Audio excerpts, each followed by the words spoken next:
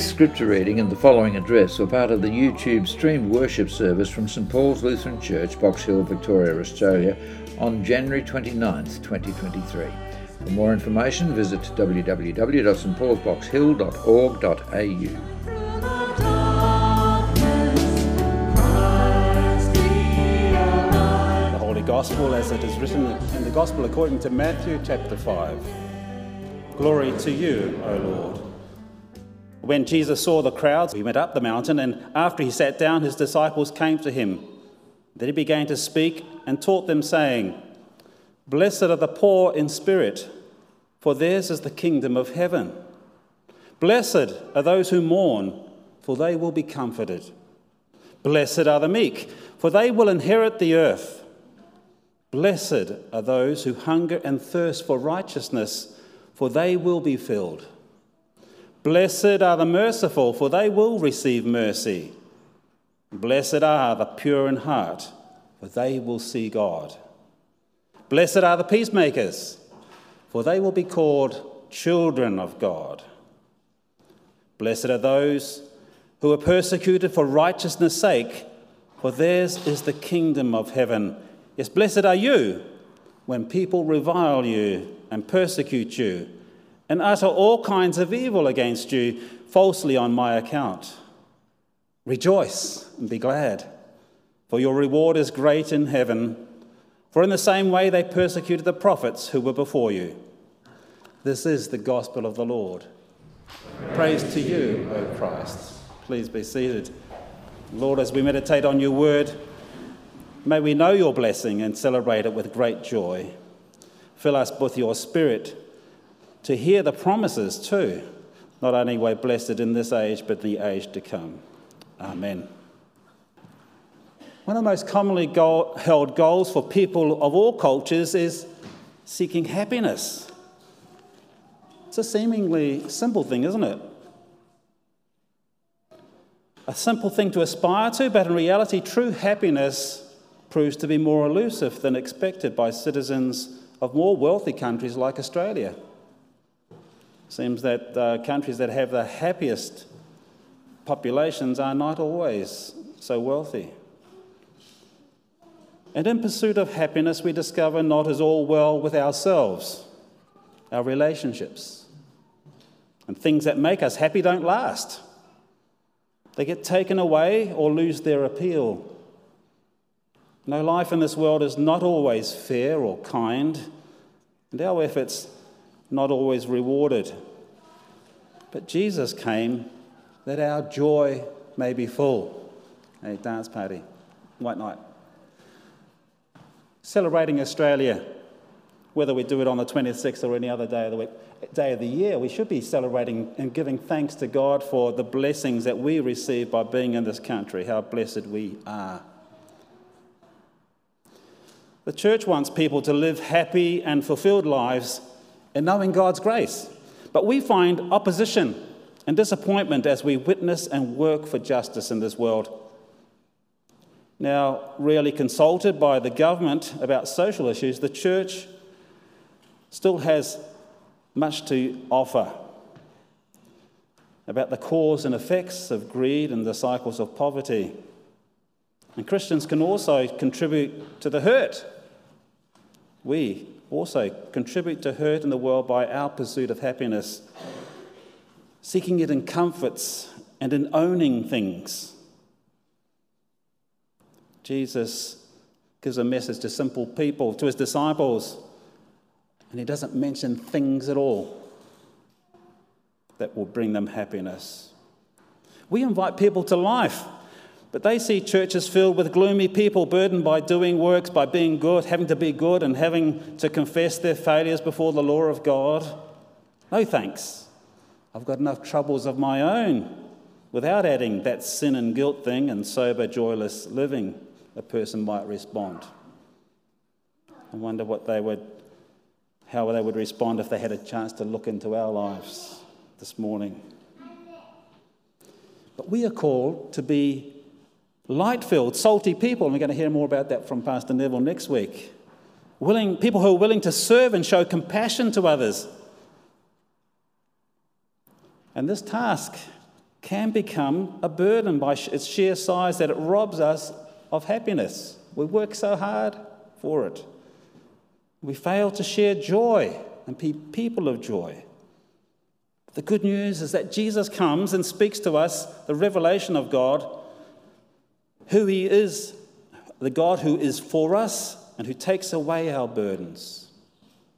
He frees us from the gloom of our limited human view of life, gives us a view of life from the Father's perspective.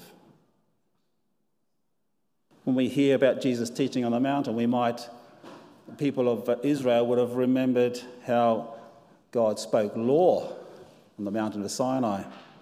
And here Jesus is speaking pure gospel. He speaks kindly and gently to us this morning. Although I will raise my voice in conviction, okay? But don't hear that as law. Find peace in his love.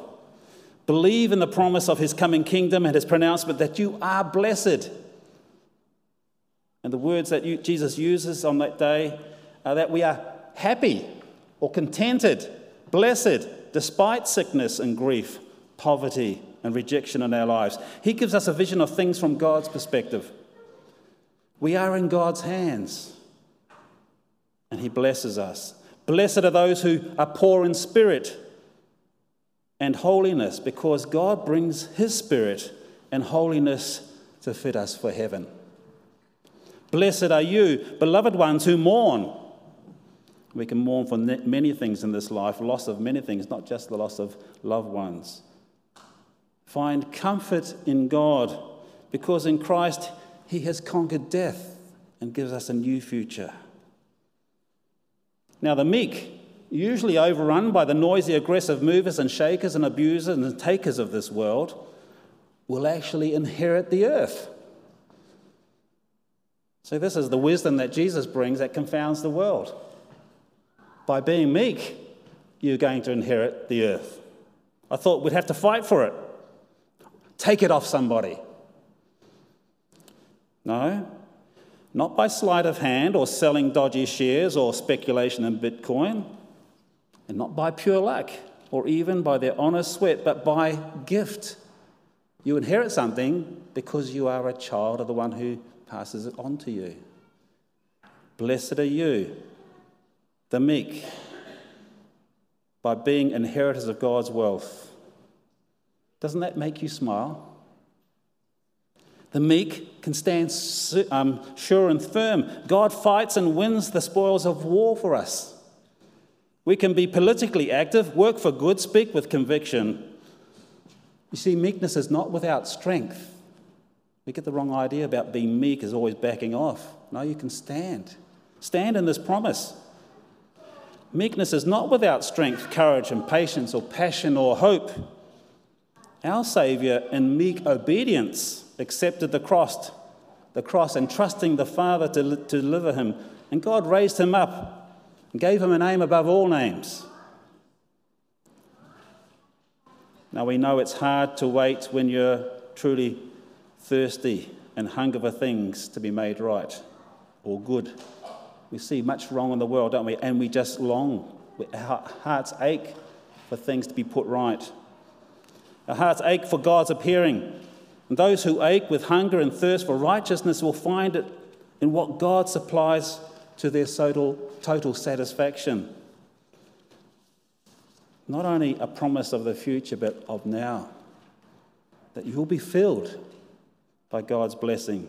Joy will be yours. We're encouraged by the prophet Micah to know the simplicity of what God requires. That we act justly, love mercy, and walk humbly with our God. Blessed are the merciful, for they shall obtain mercy. God returns like for like. But of course, our ability to be merciful flows first from God's mercy given to us through his Son. And blessed are the pure in heart. Anybody putting their hands up for that? Pure in heart. For they shall see God. Well, the pure of heart don't make themselves pure, do they? That transformation and innocence comes about by God's action in our lives, in our hearts, in the waters of baptism, in Jesus dwelling within us, the Spirit purifying us for service in his name. He is there to be seen and known in the community of faith, not just at the end of the age. And blessed are the peacemakers, for they shall be called sons or children of God. How ironic it is, isn't it, that some nuclear missiles have been dubbed peacemakers in this world. In military efforts to enforce peace through threats and fear, it hasn't worked, has it? In contrast, God delights in peace worked out in communities by humble service and goodwill, by forgiveness. These who use his gifts of bringing peace to the world are his children already, but they are going to be revealed and honoured on that last day. And finally, the hardest source of happiness is to accept happiness in the midst of persecution. Blessed are those who are persecuted for righteousness' sake, for theirs is the kingdom of heaven, Jesus says. As Jesus got no better from the world, how can his servants expect any better treatment? So yes, the persecuted are blessed because they suffer with Christ. And they are blessed, doubly blessed, because Jesus adds, blessed are you when men revile you and persecute you and utter all kinds of evil against you falsely on my account. Rejoice and be glad, for your reward is great in heaven, as with the prophets who were persecuted before you. This is your inheritance. These are promises of blessedness in the now and in the future. Blessed are, happy are God's people. Note, there's no reference to prosperity here as being the source of Christian happiness. Blessed are God's people who, despite poverty and suffering, harsh persecution, are identified and known by God and his mission to save the world. You are known and loved. You are blessed, beloved ones, happy ones. Have we rejected perhaps the source of this blessing at times? Have we avoided the blessedness that Jesus proclaims in this short sermon? Have we lacked thirsting and hungering for righteousness and instead have found satisfaction in worldly things instead? Have we rejected meekness as a way of being in this world and peacemaking? And have we traded it for the self-promoting aggressiveness of the world around us in order to fit in order to get ahead? Perhaps we've participated in the impure ways of acting and speaking, lusting for, and passively taking in the filth displayed through modern media. No, we're called to be watchful and wary of evil and from absorbing it and staining our hearts and minds. Let's be salt and light. Persecution and ridicule must be surely scary. Scary for us in this world, in this safe place, in this safe country, to identify ourselves as Christians. Have we hidden and shied away from being identified as Christians to avoid ridicule and persecution? Or has God given us courage to speak on his behalf? Have we failed to trust in God's protection, to use our witness? He says blessings will come despite persecution. Double blessings, in fact. And I wonder how much of our joy and happiness is actually sourced in noble and honourable things. Or do we find it in a bottle? Do we find it in dominating somebody else? Do we show happiness as a witness to the world? Or are we cheese and crackers Christians lacking generosity and joy when there is a wonderful banquet of God's blessings to be shared? How do people see us? The good news is that your reward is already in heaven, awaiting you, assured. So when troubles come your way, you can show the world your contentment and unshakable joy and hope in Christ, that you can share generously in times of need, even when your resources are limited. What a great witness that is to the world, that you have confidence in God supplying you what's not in your pantry, that you would share it, share its contents with somebody else. I encourage you to display that endless joy, faithfulness and goodness and meekness found in God. Hold on to hope. Keep a watch over your tongue. Fill it with joy and praise. Be the slow to anger, peacemaking, salt of the earth people that you are. Shine with the light of God's blessing in Christ Jesus. Encounter that false impression that many outside the church have of us. Invite them to the joy that you know and the blessedness of God's grace. Not to the joyless burden and guilt that comes by the law, but by the grace of your loving Saviour who's with you always. Live the blessedness of being beloved children of God. Blessed and happy are you, as the peace and blessing of God that passes all human understanding continues to remain in you and with you in Christ Jesus, now and always. Shine in your church, gathered together.